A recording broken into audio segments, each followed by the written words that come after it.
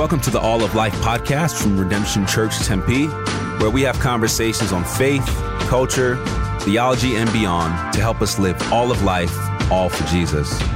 Let's jump into today's episode.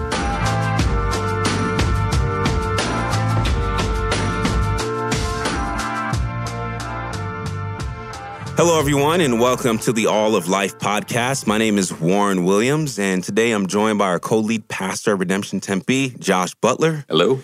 And also our pastor of communities, John Crawford. Hey. So it's good to have you guys on. Good to be on. Yeah, for sure. So today, guys, where we're going to be going is we're going to be talking about how an understanding of how we are made in the image of God, the Imago Dei, and how we bear the likeness of God, how important it is to our faith, and how important it will play a role in how we treat the different things that we have to deal with in life, like our work, right? How we interact with others, how we approach a lot of the big issues that we see in our culture. The Imago Dei is going to be fundamental to how we look at those things. So we're going to be talking about the image of God, and we're going to talk through the different views of the image of God that we see just expressed in church history, and the different writings of theologians, and just the three kind of pronged view that we see expressed in the different writings historically. So before we get to that, before we get to a lot of those big ideas, I just want to start at the basics, right? I mentioned the image of God. Like, what even is that? What are we even talking about today? Yeah. What is the image of God? Where does it show up in Scripture? And then we'll talk about, how it's been understood historically. But let's just, at the basics, what is it? What is the image of God? Great, man. Yeah. Well, so the image of God, where does it show up in Scripture? Sure. Page 1, actually. Genesis 1, the opening of the biblical story actually front loads and centers the image of God, which makes this a really significant theme throughout the biblical story. And what is it? It's some type of capacity for us as human beings to reflect God into his world, to image him or reflect the character, the nature of God into the world. Now, there have been three ways historically that the image has been understood. And I found these helpful because usually I found many of us are familiar and assume one view. Right. But there's actually a couple of them. Right. Totally. And what struck me looking at all three back in the day was going like, oh man, I've been missing out. I've been missing out on the good. It's kind of, I've been eating one course meal. There's a 3-course meal here. And I think it's helpful. So I want to talk about these three views. They're called the substantive, the functional, and the relational view. Those sound like big heady terms. We'll break them down. Substantive, the functional, relational. And I think it's helpful to think of these three views less as like competing options and more as like a multifaceted diamond, like sides of a diamond, right? Like the image of God is like this diamond with many facets to it. And these are angles to get us into what is the diamond, right? That's good, yeah. So let's talk, kind of break these down. What are they and how do they show up in Genesis 1? So the substantive view, you hear the word substance in there. It's going, hey, the image of God, this view saying it's in the substance of our being, something within us, our substance. So it's the image is something that we have within us, right? The most dominant view of this historically was probably the view of reason, that our reason. And I think we see this in Genesis 1, our reason, our capacity to think about the world. We see this in Genesis 1 in that God creates humanity different from the animals, like over the animals. And he calls them to like make something of his world, to rule the world. And reason is pretty significant to that, right? Like we're able to build, eyeglasses and skyscapers in New York City. Like animals don't do that. Like, we have a capacity to actually fulfill the cultural mandate, make some of God's world. And that actually reflects something of God, who is the mastermind behind all creation, right? Yeah. Or God as creator is a front-loaded theme. Genesis 1, God introduced himself as with creativity, right? Like he doesn't make a world that's stick figures in a black and white landscape. Like he makes form and color, all these things. That one of the ways we can reflect God into his world is with creativity and imagination, making things that weren't there before and all that. But some people struggle with that. One challenge to this view is going, okay, well, if it's reason or creativity, then what if you are mentally disabled? Let's say you're in a car accident and your IQ's damaged, then do you not have the image of God within you? Well, no. A little bit later in Genesis 9, we see God deal with us. He says, hey, the reason murder is so bad is because you kill anyone, they're made in the image of God. And it applies it to all humanity. So someone said, hey, the image of God is, there's a basic dignity that all people have and that all people share just to being human. The image of God is a kind of a dignity that we have. So we could talk about the functional and the relational in a minute, but I'm curious the substantive. Yes, that's kind of the idea there. Curious your guys' thoughts. Does that make sense? Ring a bell. I mean, I think it's so good to see, to understand, to unpack this at the beginning of the biblical story, because there is something. The word that you just used, Josh, just dignity of. For us as humans, even right now culturally, there's so much emphasis on human rights, right? Universal rights. Well, where does that come from? And is it just to a certain subset of people, or is it to those who are terminally ill, those who have mental illness, those who are born with disabilities? And so I think this is pertinent for us to understand that we all are made in the image of God. And exactly like what you just referenced in Genesis 9, even about, man, the reason why murder is wrong is because you're taking the life of an image bearer, and that every single one of us are made in God's image. And we're like mirrors, right? To reflect him. Yeah. And we reflect him. And that means regardless of if it's a cognitive disability or if it's a physical disability or if you have terminal illness, you still are a mirror to reflect the very image of God, meaning you have dignity. Your life has value. And that's the thing that Christianity, from the very beginning, Christianity is what has created this idea of universal rights. So it is founded on what we believe, and exactly what you just said is it's on the first page of the Bible. Yeah, it's so interesting. I feel like, we take for granted today, say human rights in Western culture is just like, oh yeah, that's just something we all have. And well, why do we have it? Oh, we just do, and everyone just assumes that. But you go back historically, nowhere in history, like nobody believed that. Yeah, that's right. And the place that there's a scholar named Nicholas Wolterstorff who wrote a fascinating book called Justice, Rights and Wrongs. It's been a while. I think that was the name of it. But anyways, Wolterstorff's a philosopher, but he traces the idea of where did human rights come from, and he and others in like the scholarly tradition. Another great new book called Dominion that came out by a famous historian out in the UK famously traces this theme, but going like human rights is one of those things that it's come into our culture through the Jewish and Christian tradition, rooted in the image of God, and God, the dignity that we have as image bearers and God's love for us is actually the legal foundation in the Middle Ages from which human rights developed and grew out of. And so the irony today is often like, the claim would be we're still living off that borrowed capital of our history, but we've cut ourselves off from the roots from which it came. And so there's a concern of going, man, is it going to sustain? You look at many places around the world that don't believe in human rights, and today it's even legally getting pressed like, well, why in international law? Why should we hold human rights?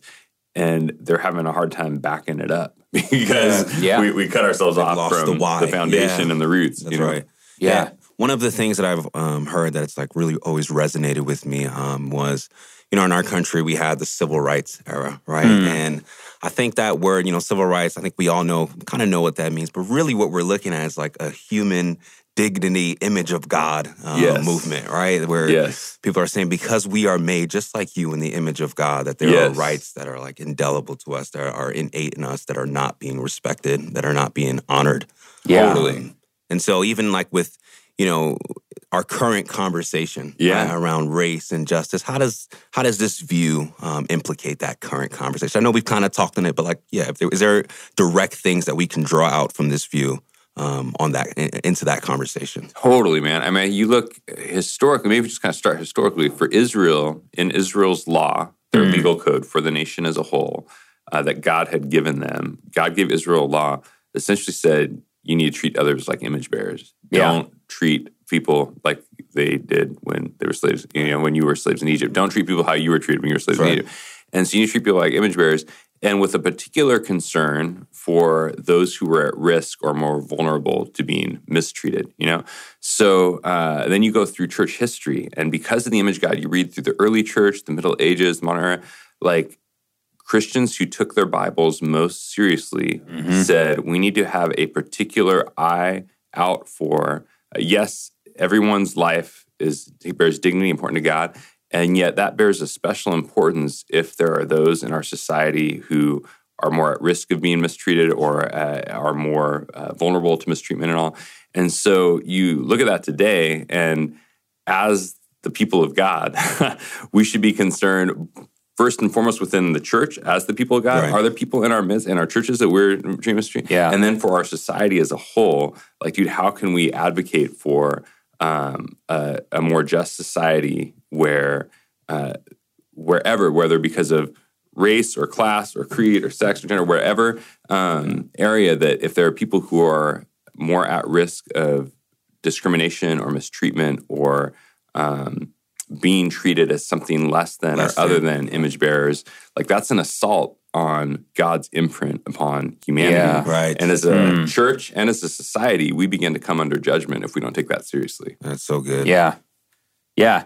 I agree with everything you said, Josh. It's that I feel like with this too, it's important when you have a conversation around race and justice where you see some of the most horrific atrocities throughout world history. It's because the image of God has not been recognized and upheld. Right. And so even if you take the conversation about race, racism, slavery in our country, the very reason why this happened was because slaveholders argued that Africans were less than human. Yeah.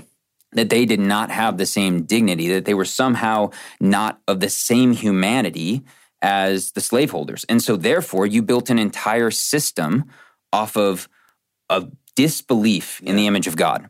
And it's not even just with slavery and racism specifically, but we see it. I mean, that's what happened in Nazi Germany. With eugenics, right? Like these different. It's what happened in Rwanda with the genocide of the Hutus and the Tutsis, of an entire group of people being said that you're cockroaches, right? And it leads to this genocide, and we see it play out with Lenin and Red Terror, and all of that is like, dude, the roots of all of these things is related to what we believe about the image of God. Yeah. And so I think it's massively important, especially in our conversations around race and justice today. So good, so good. So I feel like that view, their first view, the substance, I can't even say it right, but the substance that we have of the image of God, I feel like that is probably the most commonly known. Yes. So that's like probably what all of us kind of just understand, maybe from church or just seeing it in society. We get that. But these next couple of views are maybe a little bit more unfamiliar. Yes. So the next view that we mentioned is the functional view. Yeah. Right. And so this view that looks at like how God's image is expressed and how like human beings have dominion over creation, right? Yeah. The created order. Tell us more, Josh, about like this functional view of the image of God and how do we see it play out in Scripture? Where do we see it in Scripture? Great. No, that's great. So the functional view, if the substantive view is saying, hey, it's something we have, the functional view is saying it's something that we do. Like the image is something that we do in the world. And this comes from, as God is introducing the image of God, he says, let's make the atom in our image, humanity in our image, so that they may rule. Like, let them rule is kind of the context, right? And this view takes into consideration the historical context in the ancient Near East of what it meant to be in the image of God. So countries around it, Israel wasn't the only nation that believed in the image of God. Like the language was used all around the ancient world. In Babylon, right, Mesopotamia, they had that same sort of language with their kings, right? Totally. But that's the thing, is it applied only to the king. Right. Yeah. Like it was Pharaoh was made in the image of God. You were not. Caesar was made in the image of God. You were not. Yeah. And what it meant was you had a legitimate right as the representative for God or the gods to rule on their behalf. Like, so being made in the image of the gods basically meant that, hey, I'm the king, I have divine right to rule over my country, right? Yeah. And what these kings would do is they would create images of themselves, like statues, and they would place them throughout the empire, throughout their kingdom, right? And so if you're Joe Schmo, you're walking through the land, every time you saw that that image, that statue, you'd go, that's an image of the God. It's an image of the king who is an image of the God, right? Yeah. And so the images of the gods were like these statues throughout the land that represented the king or the ruler who had this divine right to rule. Now, what's so shocking about Genesis here is that he's saying, let them, all humanity, the humanity he's about to create, right? Yeah. And scholars say like, they call this like a revolution. This was a revolution in the ancient world. And this was that sense, kind of from another angle again, that all humanity is royalty. It's going to say Yeah. all humanity has been given a vocation or a call to steward the earth, to cultivate God's creation, to rule. Right? And I feel like we're getting a little closer here to some of the heart of the image, is that God has a project for humanity to rule here. You think about rule in Genesis 1, and I think we can today think of that as like domination or exploitation, or I get to be in charge, kind of thing. And I mean, there's a sense of like ownership, responsibility, and those kind of things. But we're talking about gardening, right? It's an agricultural society. And there's what in the Reformed traditions, we're Reformed in our Reformed tradition, we often call like the cultural mandate. There's this call to unpack the earth, like to actually bring forth the culture from the garden of creation, that the garden is going to become a city, and we're partners with God in ruling his earth, stewarding his creation, bringing forth its riches to bring forth culture. And Genesis 1 is saying all humanity is royalty that's been given that call to partner with God as his royal priesthood, mediating his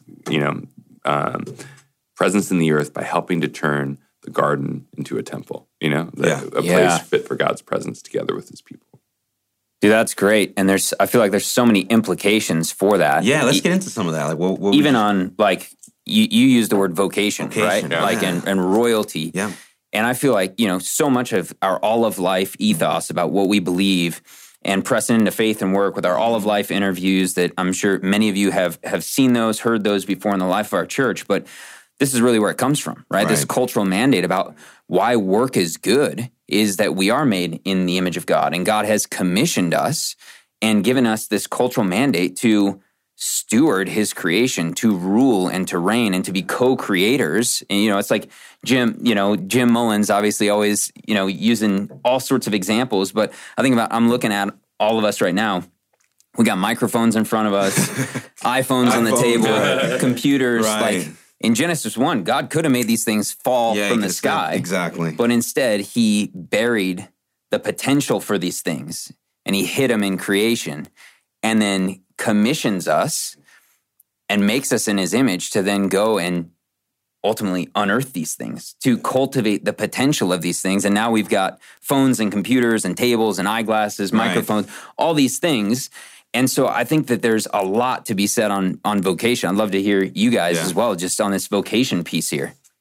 Yeah, I think it breaks down like the sacred secular dichotomy or divide. Going, okay, the image is what I do at church on Sunday, or the image of God is what I do with my neighbors and my personal life, whatever. Going, no, dude, you're spending 40, 50 plus hours a week at your job. Right. Yeah. That's actually a place that you image God. Like maybe not if you're in the mafia or I don't know, dude, but like or at least you're not imaging God well there. Right. But like going like, dude, like let's say you're a mechanic, and you're changing tires, and you just go, this isn't holy work. This isn't whatever. Like, no, dude, like that's actually a part of for a flourishing society. I do know how to change my tire, but I suck at it, right?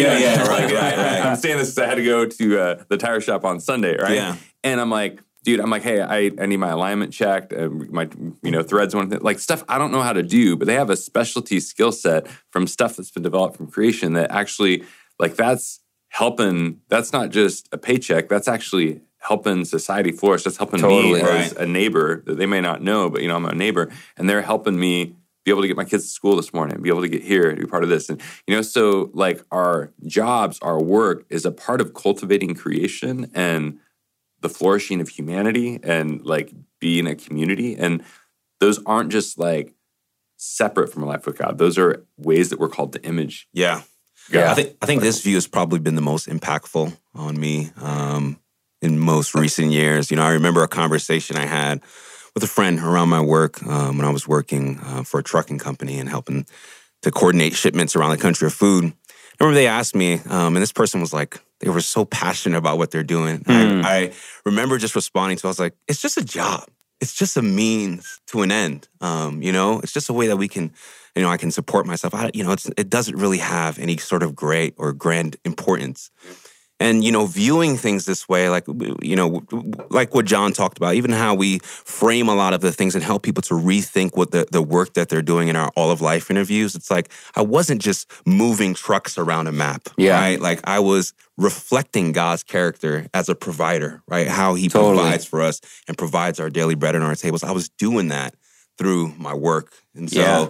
I think this view is just extremely important, and especially like we've talked about, just when you think about your work, because I think it's so easy for just us to compartmentalize a lot of our times our faith and not see, how what we're doing each day, what we're doing for 40 hours a week, how it truly reflects the aspects of God's character. The other thing on that too, on work, is this is Genesis 1, and what Josh just talked about here.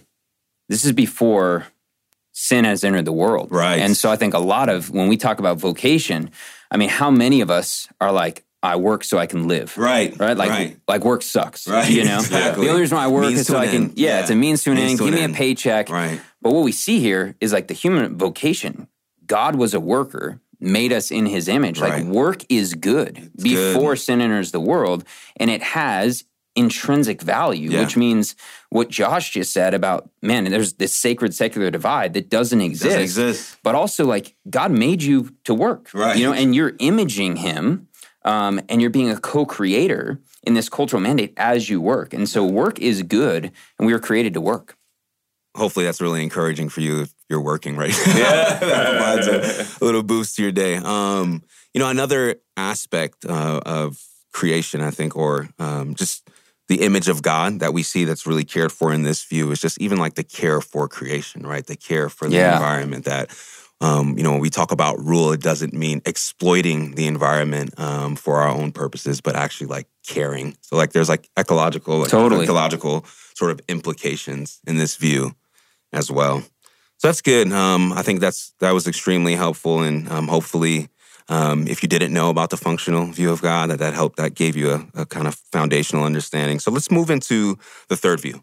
Great. The relational view. Relational view, Yeah. yes. So let's talk about, this view talks about how the image of God is expressed and how we relate to him and others. But yeah, Josh, would you walk us through what does this view say? So relational view. So if the substantive view is saying the image is something we have, functional view is saying, hey, it's something that we do. The relational view is going, it's someone that we are, that we are made relationally by a relational God.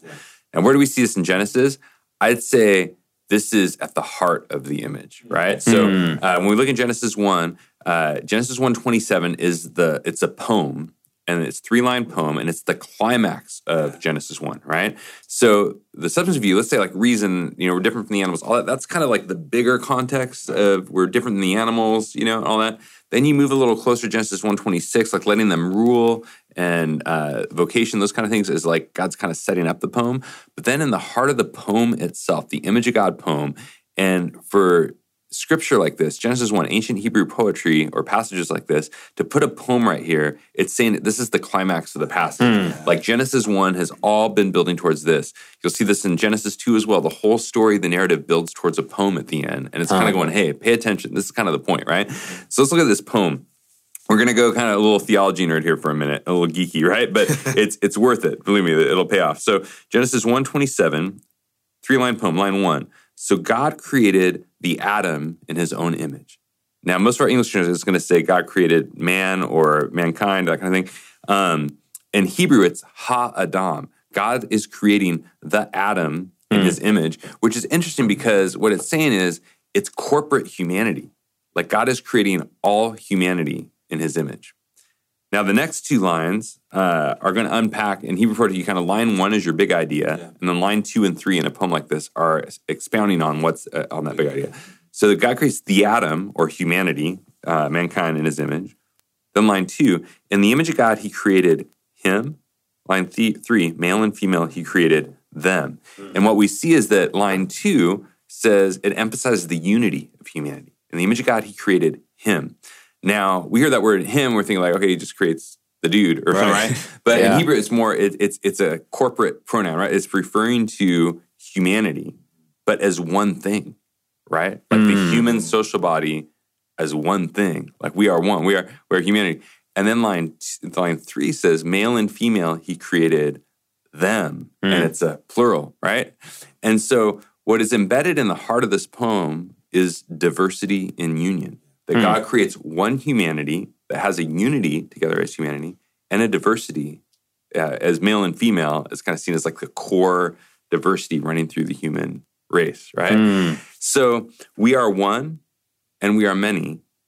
And it's interesting, like, so Karl Barth, often considered like the most significant Protestant theologian of the 20th century, and Pope John Paul II, like the most significant Catholic thinker on marriage, like issues of the sexuality in the body, they both agreed on this. They said at the heart of the image of God, communion of persons is the image of God. That we are not separate individuals like billiard balls all bouncing around against each other on our own, and we're also not just cogs in the machine. Like we are made as a communion of persons, diversity and union, to reflect a triune God. That God's created us to reflect his image and our very relational nature within the fabric of our humanity. And that is, dude, I mean, I just think that's so powerful. Like we are made relationally by a relational God.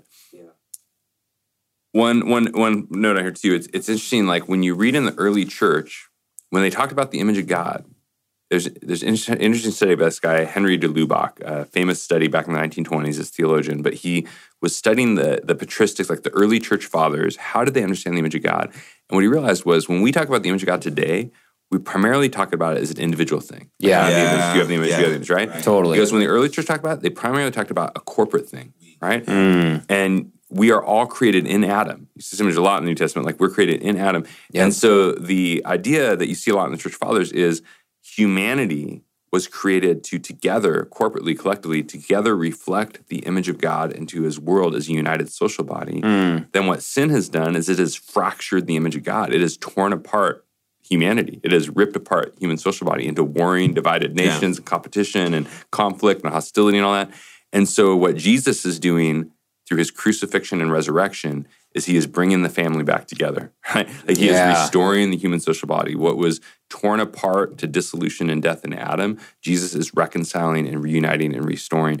Jesus is the image of God as an individual, the true, full, like he properly and accurately reflects God into the world. And he is reuniting and reconciling, restoring us in him as the image of God, as united, one body, one church, that we would be one as he and the Father are one.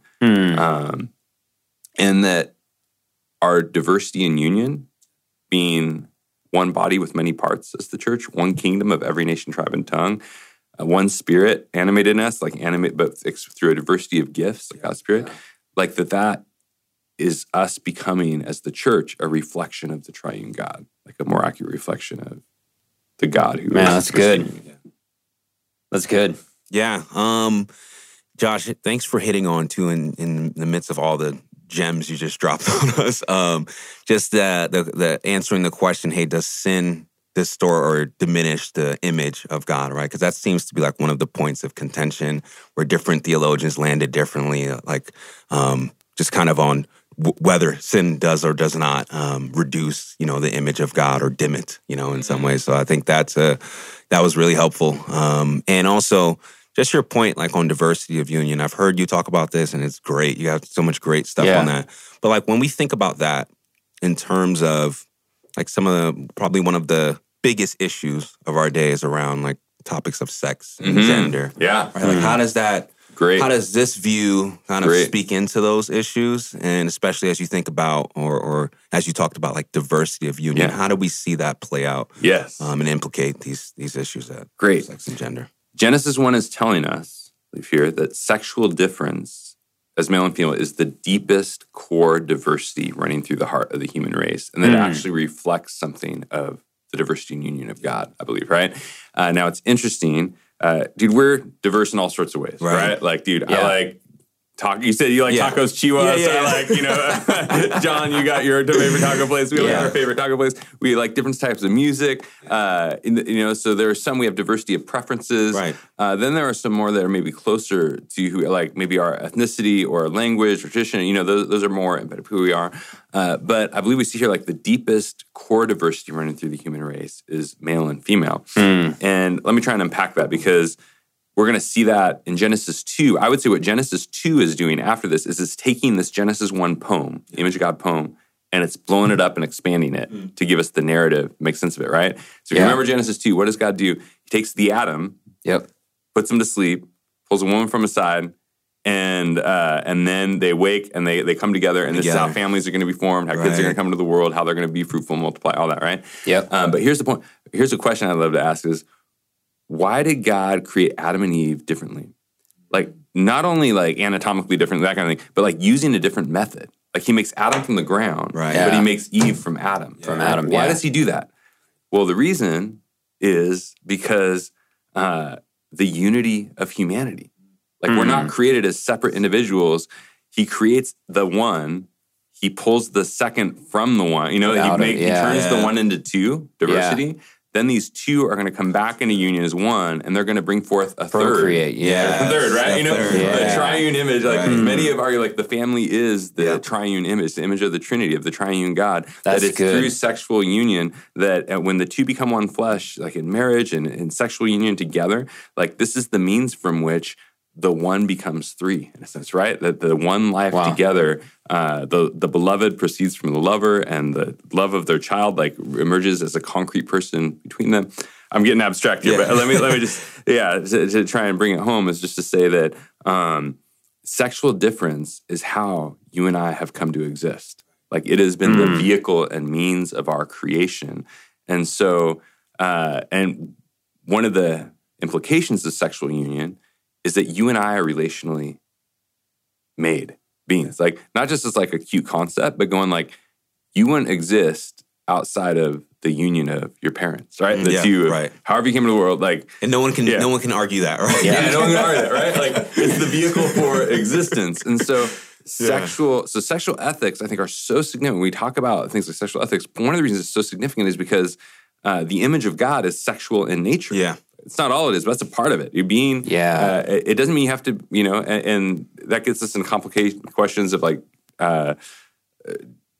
intersex conditions and gender dysphoria and things like that that are really important. But basic claim, I think, we'll do other podcasts on that. Yeah, I think but basic claim for this is just going like, it's how you exist. Yeah. Like, even if you don't have to have sex to bear the image, and yet you only bear the image because others have had sex. It's how you go in the world. Right. And that part, as a child, a son or a daughter or whatever, like that reflects your relational being, and that's like it reflects something of the triune relational God who's brought us into existence through this image-bearing nature of the family.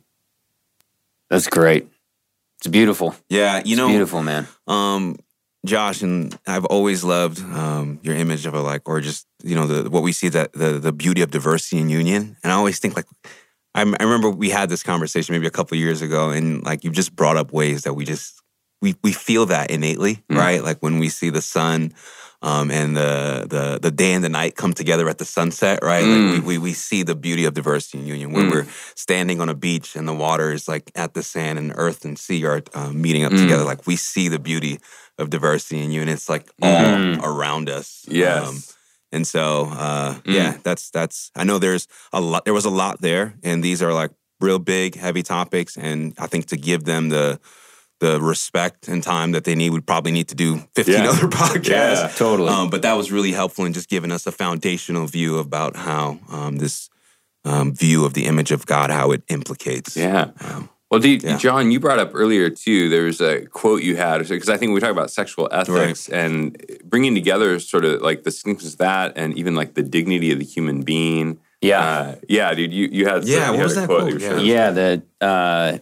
So it's Peter Singer, and just this quote, what he says, really kind of illustrates the importance of what we're talking about the Imago Dei, the image of God. And Peter Singer argues, he says that the life of a newborn baby, right, which we would say is made in the image of God, exactly what Josh just said, the life of a newborn baby has less value than the life of a pig, a dog, or a chimpanzee.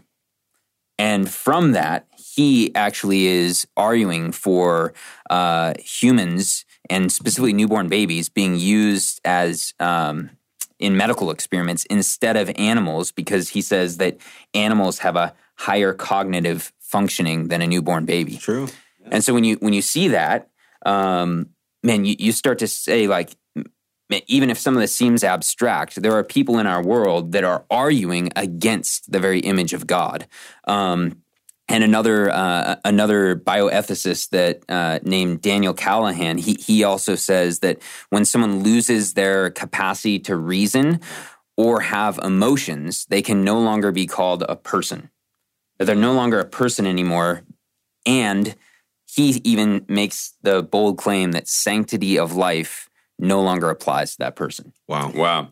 And these are like influential philosophers, like kind of folks who would be seen as kind of ahead of the time, prestigious universities, things like that, who are kind of pushing the curve. And what's interesting to me about that, like that's a direct affront on the image of God from multiple angles. We see there one, like abortion, and then these more extreme. Now he's even going like, hey, outside of the womb, not only within, but outside, but even within the womb, abortion culture is going like, dude, you don't have dignity until you earn your personhood. You got to earn your personhood by getting out of that belly for, That's right. Or now he's going, well, even when you exit the belly, I remember reading the article, like he's going like, no, you still haven't earned your personhood until you meet a certain degree of rationality or IQ.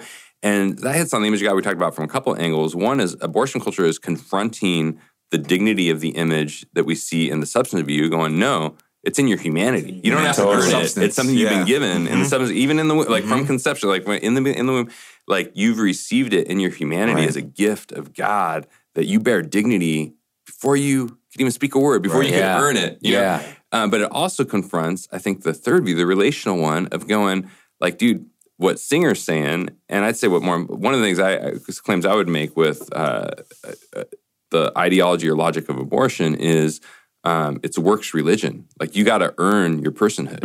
You got to be born first, or now Singer's going, you got to meet a certain level of IQ. And what the relational view is saying is, no, your personhood is given to you from God. It's given to you from outside of yourself. It's received as a gift, as grace, through the union of those who came before you. Like it's actually something which I think has massive implications for going, I don't need to go out and prove myself to the world or create something in order to be worthwhile or valuable. Like I have value because God's brought me forth into existence as sheer gift, grace. Yeah, I think John, I loved your quote earlier about like these things that we're talking about when the image of God is violated. Like we're not talking about a theoretical thing that happens. We're talking about actual lives and atrocities. Yeah, the worst things in the world. The worst things in our history all stem from this violation or ignorance of like a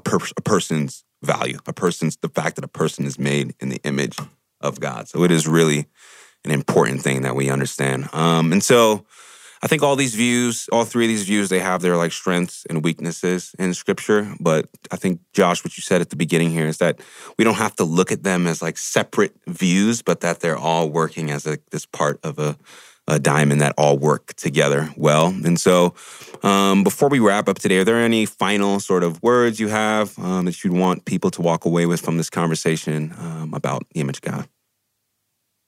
Yeah, man. I'd just say this. I'd say to anyone listening going like, dude, the image of God, what does it mean for you? It means like, dude, the image is something you have because you're human. Dude, like you have a dignity. God has called you. He's brought you. Well, he's brought you forth, right? You've been created by His hand. You have dignity as an image bearer. So the image of God is something that you have. It's also something that you're called to do, like to actually reflect Him into the world through your vocation, through your family, through your life with your neighbors. Like that, our character would reflect Him through what we do and how we live. You know.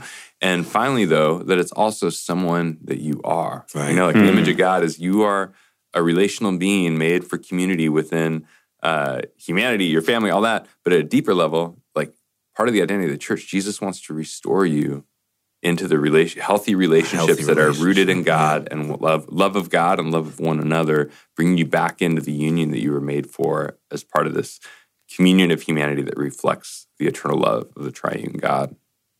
Thanks, Josh. It's good. Good to be on here with you guys, man talking about the image of God. Absolutely. And also hearing from Josh, because Josh you've been doing a lot on this with writing. So it's great to have you share some of this with us, man. Yeah, and we can't wait to read your book and all this. We know that you're working hard on it, so we're all looking forward to reading it, Josh. Thanks, man. And so, I think the image of God is wrapped up really well in what we say often in our church here, and also the name of this podcast kind of shares the name. It's like all of life is all for Jesus, right? The way that we care for each part of our life reflects, it falls under Jesus' lordship, and it reflects that God is reflected in some way in whatever aspect of work, of our relationships, of, any sort of the big issues of life, that God's image matters to those things. And so, guys, we are so grateful that you tuned in today. We're looking forward to talking to you again soon, and thank you for listening. And thanks, Josh and John. All right, so folks, as it's been like a tradition on this podcast, after the mics go off is some of when like the best content comes out. And so we just had one of those moments, and we were like, man, this is too good for us not to include this in on this episode. Yeah. So Josh, you had some additional thoughts on the substantive view of the image of God. Can you share some of those now? Yeah. Totally, man. Yeah. So the functional view, actually, yeah. So if you remember, sorry. Yeah. No, that's great. Yeah. This is the one where in the ancient Near East, the context, you think about Israel's world back then, where these kings of the surrounding nations, they would put these statues of themselves all over their kingdom. And these were like their images, the images that represented them. And so in your world, like the king put statues of themselves throughout the land to represent them in their kingdom. And then you think Genesis 1, it's saying, dude, that's what God is doing. God is the king who is placing us, but like living statues throughout the land to represent him and his kingdom. Only their statues are made of wood and stone. God's statues are made of flesh and bone. Yeah. Right? Like we are the living statues that God has made, so to speak. Like we're alive, and he's called us to represent, to bear his image, to represent his reign and rule.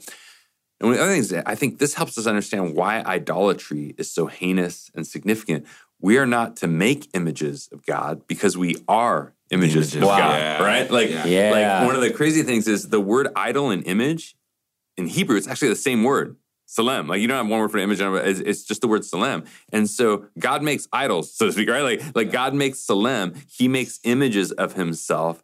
Only, again, not of wood and stone, but of flesh and bone in the land. And so one of the reasons that we're not to make idols is it degrades our humanity. Like it actually is giving over something that God has called us to do to this little chunk of bark or whatever, a little rock we chiseled, Clay like, thing. which is no good.